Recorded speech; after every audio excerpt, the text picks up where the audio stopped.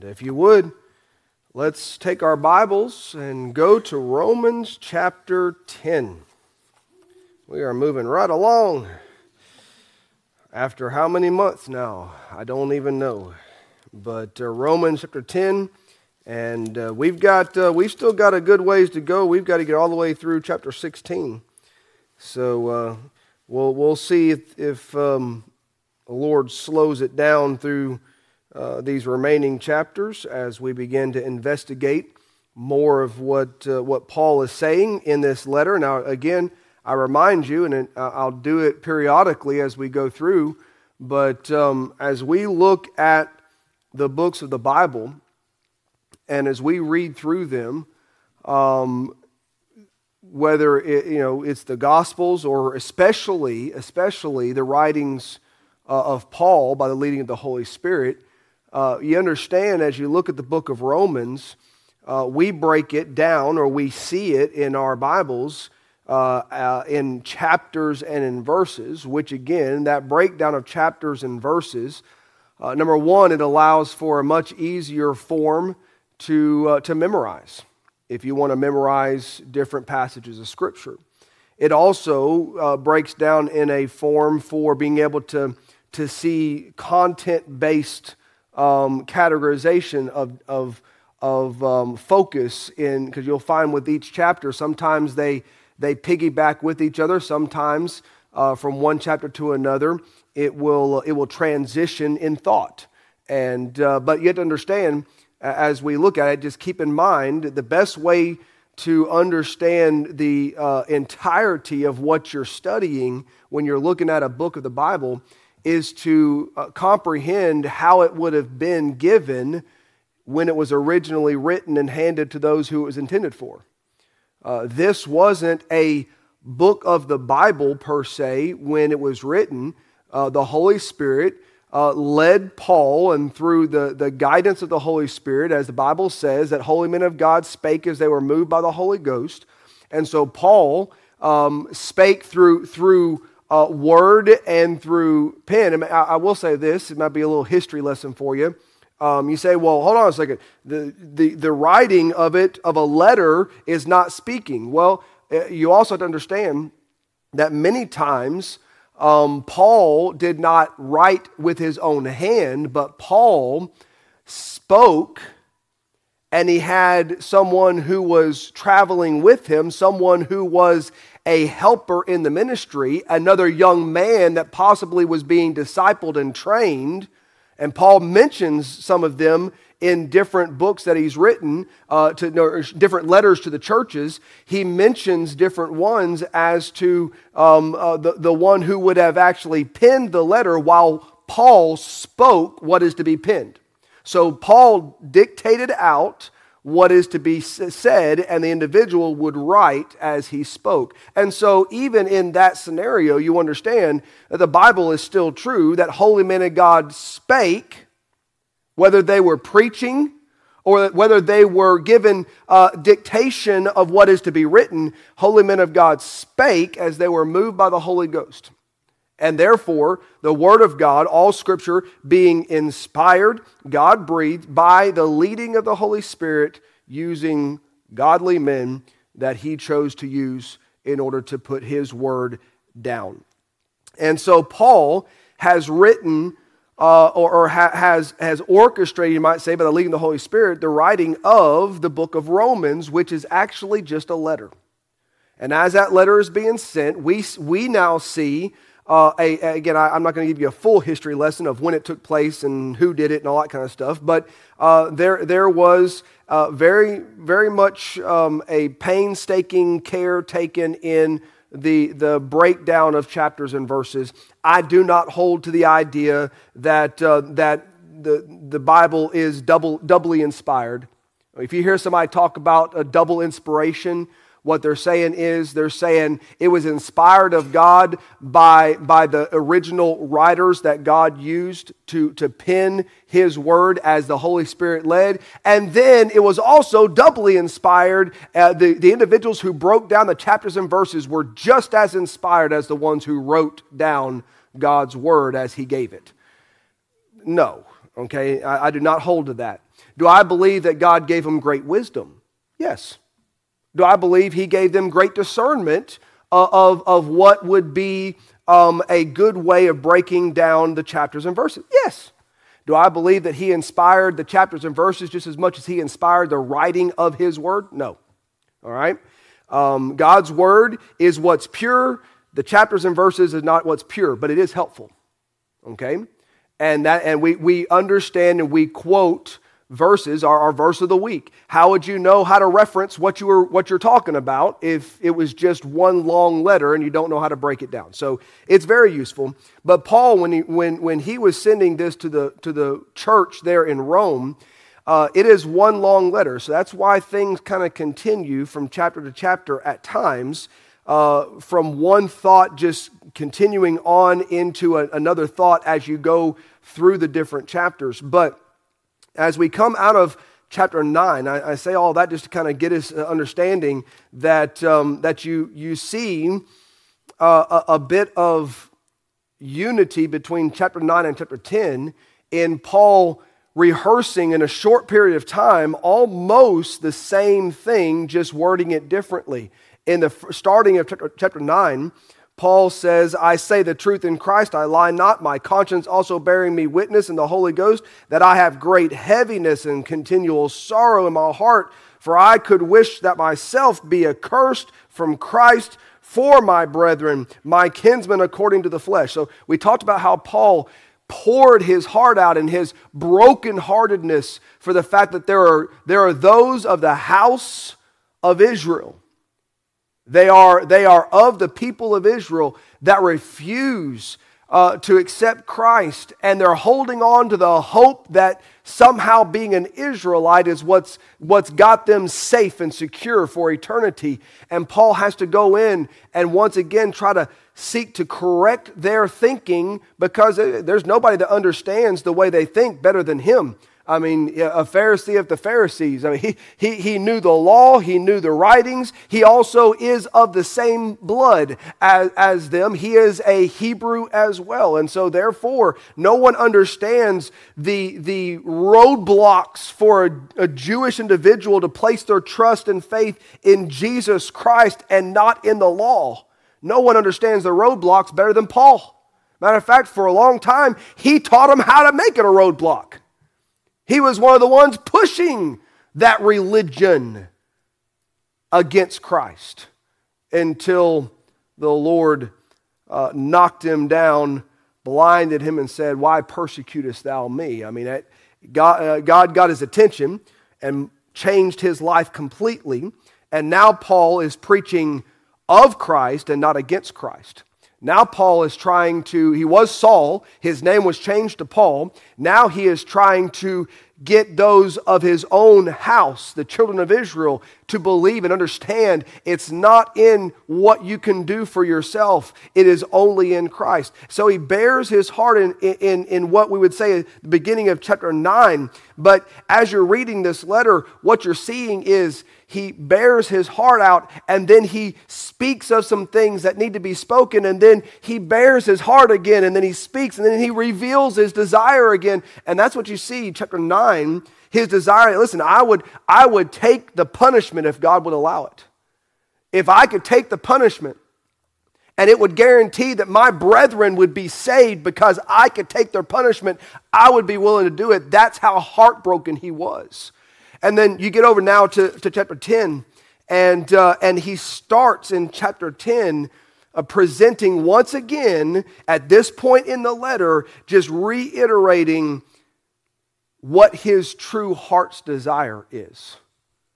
So, he's hit them pretty hard with what they're trusting in, and he's been pretty blunt with them. But every time Paul is blunt, and every time Paul is straightforward and speaks some difficult truths to hear, he always follows up with his compassion and longing for those whom he's speaking to listen and be attentive and accept truth and not just reject it because, that's just not what we do. it has nothing to do with what Israelites do. It has to do with what God said must be done. And his desire so bad that they would listen to him, see the truth, and respond appropriately to it. But with chapter 10, we're going to look at the first 4 verses in just a moment, but let me do what I normally do. Each chapter, I believe, can be broken down with a main theme and some key verses that really back up that theme without having to read the entire chapter. You can read some key verses that kind of give you an idea of what the chapter would be about. So the main theme of chapter 10, again, now Romans 10, this is where you get a lot of passages that we use in what is called the Romans Road. The giving of the gospel to show what the Bible says about accepting Christ as your Savior. And there are several verses that deal with it. We're going to look at some here in a minute, but you have Romans 10, you have 8, 9, and 10. You have Romans 10, 13. Romans, we often, you'll hear people talk about, preachers will preach on this one when it comes to missions conferences, Romans 10, 14, and I should say 14 and 15, and then further on down even, it speaks some more with verse number 17, so then faith cometh by hearing and hearing by the word of God. So there's lots of verses within Romans chapter 10 that you often hear quoted or preached on or even used when giving the gospel, especially with the Romans Road. So it is a rich chapter of the book of Romans, and so it's a rich point in the letter written to those at Rome by Paul and the ones that are with him, trying to teach truth to some, honestly, most of them Jewish individuals that are just resisting Christ because they've been taught to resist him. They've been told to resist him. Our religion doesn't accept this Jesus Christ. And Paul's saying, and then if you reject and you listen to your religion, then you're going to reject the very one, the only one that can forgive you. And so he goes in chapter 10 really does that. Here's the theme, all right? The main theme of chapter 10 here is the message and method of salvation. The message and method of salvation. I believe Romans 10, verse 8 through verse number 10 give the best overall look in just a short matter of verses that you're going to find throughout the whole chapter. You could also go over to 10, 13, 14 through 17. You could do all that too. But 8, 9, and 10 actually give a very strong basis of what Paul focuses on in the chapter. Here's what it says. It says, but what saith it? In other words, what saith truth? What is truth? What is it that we know of the truth concerning forgiveness and righteousness? The word, here it is, what saith it? The word is nigh thee. In other words, the truth, what you need to know is nigh thee, even in thy mouth and in thy heart. That is the word of faith which we preach. Basically, he's saying, and then we'll look at it more later, but he is saying, you've heard, you've been taught. I mean, many of you could boast about how much you know concerning truth. You've heard it, you've seen it, you've even quoted it back to us. It's in your mouth, it is in your heart. That's why you're struggling with it, because it's there and you just can't seem to get it out, and you're having a hard time qualifying what you've always been told with truth, and you're having a hard time figuring out how they mesh when, honestly, the truth is they don't. You're trying to make it all mesh, and you can't make it work because religion is teaching you to reject Christ, and yet truth is telling you he's the only way. And so he's pointing that out to him. So what saith it? The word is nigh thee, even in thy mouth and in thy heart. That is the word of faith which we preach. And here's what he's saying they preach. And that's in their heart and in their mouth. That if thou shalt confess with thy mouth the Lord Jesus, and shalt believe in thine heart that God hath raised him from the dead, thou shalt be saved. For with the heart man believeth unto righteousness, and with the mouth confession is made unto salvation. He's saying, in a nutshell, this is it. The message and the method of salvation. The message is Christ. The method is believing who He is, what He has done, and confessing with your mouth that He is Lord and He needs to be my Savior. It is, again, the belief, and boy, I got to try to stay away. We're going to get there in a minute, but later on as we get to these verses, we're going to come back to it. But as a whole, the point of verse number 10 is that you can have the belief that it's true, and yet so much pride that you just can't seem to bring yourself to confess that you repent and accept Him. Oh, I believe it. Oh, I believe it. I believe it. I believe it. I believe it. Then confess that He is Lord, and confess that you are unworthy, and confess that you must have Him as your Savior, and accept through repentance and verbal speaking, I'm lost. I need to be saved. I need a Savior to forgive me because I can't forgive myself. I confess that only Christ is Lord, only He is the answer, and I choose Him and God's way for forgiveness. Believe all you want, and some people say, well, as long as you believe it, you're saved. Well, may I say, the Bible says that you believe and you confess. I believe it's a two-sided coin. I believe you can. The devils believe and tremble and fear. And listen, they know who He is. They believe in Him. They don't believe on Him, but they believe in Him. They know He exists. Matter of fact, anytime you see in Scripture when Christ came around, in any of the cohort of Satan that were involved in anybody's lives, boy, they had a rough time of it, and they knew it. Some even said, hey, Jesus we know, Paul we know, but who are you? They were aware of Jesus, they were aware of Paul, but there were some people trying to claim stuff, and they said, we don't know you, but we know them. We know especially him. They believed in Him, but they'll never believe on Him. They don't confess Him. They'll never speak that He is Lord. They believe He exists, but and that's where most people stop as well. They do believe that He exists, but they don't want to believe that He's the only way. And that's what Paul is trying to get his brethren, not brethren in salvation, his brethren in blood. The Jewish people, the ones whom his heart is broken for, he's trying to get them to see it's not just a matter of believing He existed. It's not the matter of saying, boy, he was really a really good teacher and leader of people. Boy, he had really good things to say. Boy, I heard him speak one time. Man, it really moved me. That in the end, that doesn't do it.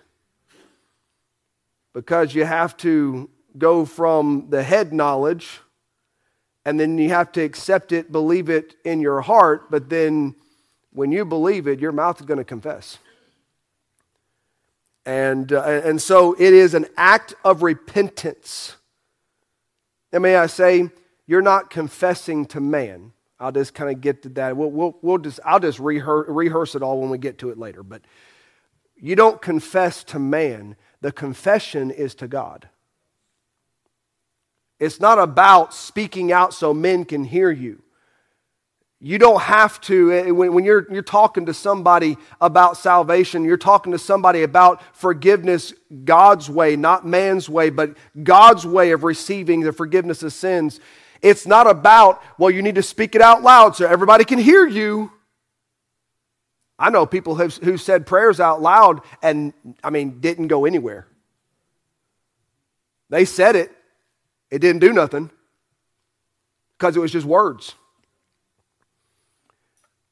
And then there are those that you never hear a peep out of. That between them and God, they know the conversation that they had. It was a confession to the Lord, which is repentance, I believe. So as we're looking at this, let me back up. Now that we've done hit all around 8, 9, and 10, we'll just come back to it and muddle through it again later. But let's go to verse 1 through verse number 4 and look at the introduction as a whole to this chapter.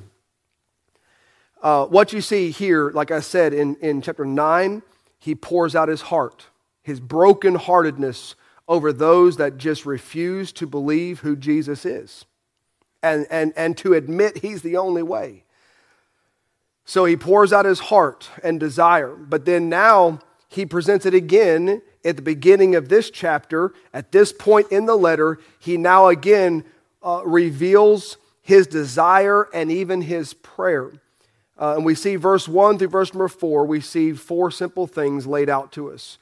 In verse number 1, he says, "Brethren, my heart's desire and prayer to God for Israel is that they might be saved." Now understand, he's not saying, I don't care about the rest of the world. Paul has already said numerous times, we've already seen it as we've gone through from Romans chapter 1 all the way to this point, over and over and over again. Paul constantly says that it is for the Jew first and also the Greek. It is for the Gentile. The Greek and Gentile is all labeled in the same, or you could actually give 3 titles: Greek, Gentile, and heathen. It's all the same people. All right? It's anybody that is not of the bloodline of the Jewish people. They're instantly considered. Matter of fact, most of us in here, if not all of us in here, are Greek, Gentile, heathen people, according to the Jewish background. And so his desire is not that he removes his desire for the rest of the world. He's shown that over and over again that he believes that Gentiles are to be reached with the gospel and have the opportunity. And he's telling the Jews, we just got through chapter 9, as he begins to qualify how Gentiles could be accepted and forgiven and Jewish people be rejected. And it all comes down to the choice of the individual, not the choice of God. He doesn't pick and choose who can be saved. The individuals pick and choose whether or not they want to trust him. And therefore, there are those who are not of the promise that were actually able to see forgiveness. And those who were of the initial promise as Jewish individuals who are not seeing forgiveness eternally. Why? Because they reject Christ. And so now he comes back around and he says, by the way, let me remind you what my heart's desire is. My heart's desire and prayer to God for Israel is that they might be saved. Again, he's also not talking about just being saved from their physical problems, not just being saved from their oppression of things going on or their being hungry. He's talking about eternal salvation. He's talking about eternal forgiveness. And his desire is, if he could have his way, all of Israel would see who Christ is and accept him and be saved. Be forgiven by God of their sins. So that's his heart's desire. What we see here in verse number 1, 2 things. We see the strength and sincerity of his desire. Note that he doesn't just say, my desire is. He said, my heart's desire is. And again, we understand the Bible talks about the heart being a dangerous thing to trust in and rely on. And, it's wicked and deceitful above all, desperately wicked. Who can know it? And so we understand in the nature of the sinful heart of man is wickedness. But the heart of man can go 2 ways. It can be filled with wickedness, or it can be filled with holiness. And when my desires from my life will reflect what I'm filling my heart with. I preached at that last men's meeting I think we had with Madison, I preached the abundance is revealing. Out of the abundance of the heart, the mouth speaketh. It doesn't just say out of the heart. It says out of the abundance of the heart, which means whatever's flowing out, whatever is in abundance and overflowing, when your mouth speaks, it tells a lot about what's on the inside. It's not just a matter that when I'm saying and I'm doing something, and whether it's a positive nature that uplifts the Lord, or it's of a negative nature that just shows the flesh. Regardless, when I'm speaking or when I do something with my mouth and I let things come from me in words that I speak, whether for the Lord or for the flesh, it reveals what the abundance of the heart is. Because the only reason it's coming out of here is because it's overflowing from here. So we know the heart can be deceitful, the heart can be desperately wicked, but the heart can also be filled with righteousness and holiness from the Lord. What I feed myself is what is produced within. Therefore, as I feast on the Word of God and the will of God and the directions of God and the desires that God has, the desires of my heart become reflective of what I'm feeding myself with. So, when Paul speaks here of his heart's desire, he's not speaking of a desire. I talked to the kids I got to hurry up. I was talking to the kids in chapel this morning, and we dealt with a little bit about Samson. Samson's problem was his desires were fleshly. When he was supposed to be consecrated and dedicated to the Lord as one of the Nazirite vow. Supposed to be peculiar, different, set apart for God's purpose.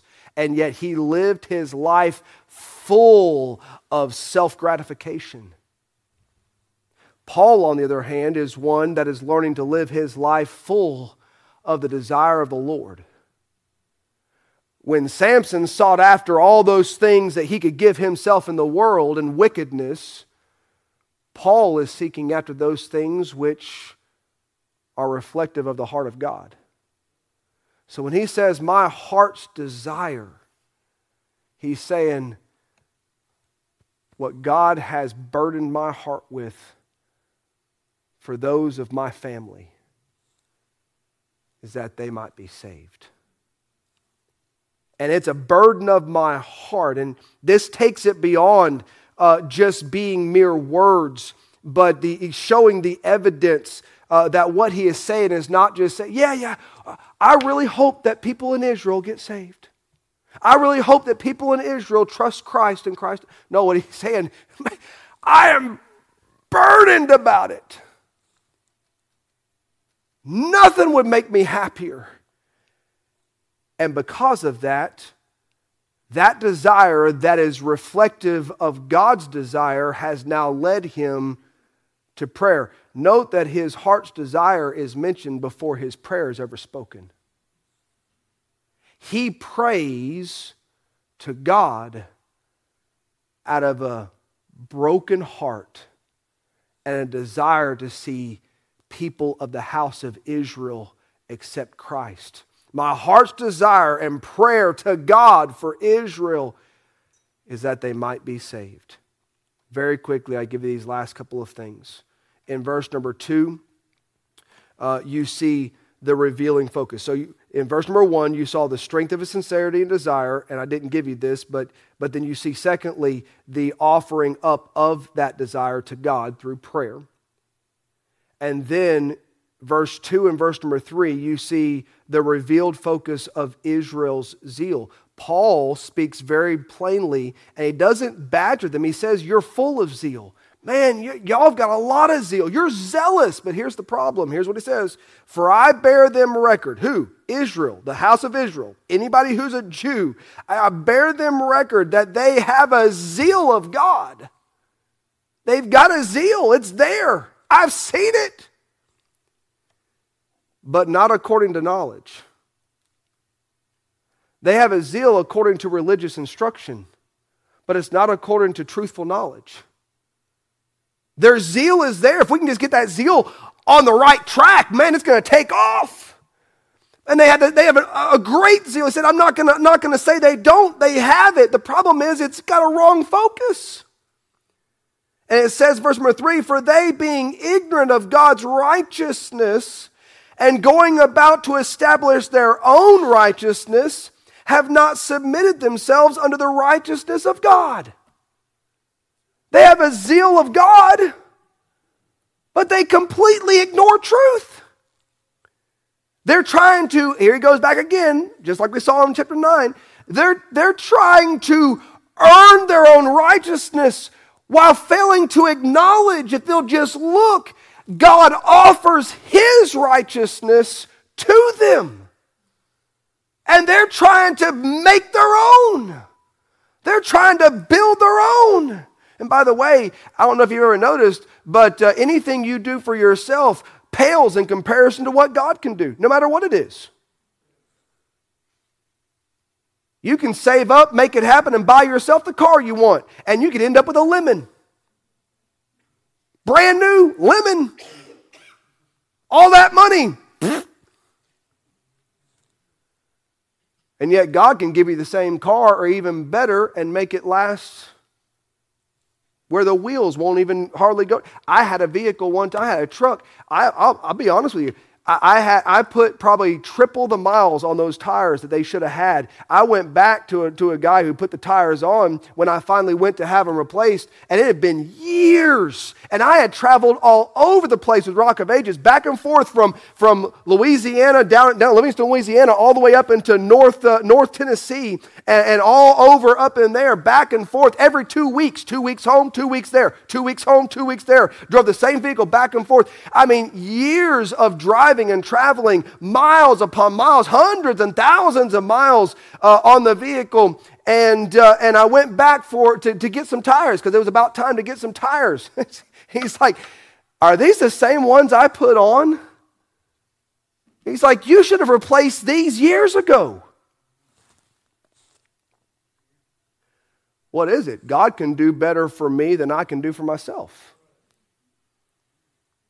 And Paul wants them to see that. Listen, you're trying to establish your own righteousness, and you're completely ignoring that God has righteousness that He wants to give if you'll just do it His way through Christ. And here's the last thing, we're done. Verse number 4. It says, for Christ is the end of the law for righteousness to everyone that believeth. He points and says, you're trying your own way and you're ignoring that God is offering righteousness. And then he says, now here's what happens. Here is the change that trusting Christ makes. You go from trying to make it happen for yourself to finally realizing that Christ is the end of the law. When you meet Christ, you meet the end of you having to try to do it for yourself. And you place your faith and trust in the only one who can do it for you. And you give Him your faith. And you place your trust in Him. And God imputes to you His righteousness instead of you trying to come up with your own, which, by the way, the best you can do is filthy rags. Paul just says, listen, my heart's desire and prayer is that Israel would realize the one they keep rejecting. The one he just ended in the previous chapter, the one that they make a stumbling stone. They trip over him because they just can't seem to get rid of him, but they don't want him there. He is the only way. Christ is the end of you having to try to do it your way and try to make it your own way. It's just place your faith and trust in Him, God's way. And God gives you the righteousness you can never earn for yourself. Forgiveness of sins. That's 4 verses. Well, actually, we hit a few others before that, but through verse number 4 there, we'll hit some more later. But Romans just keeps giving. and given and given.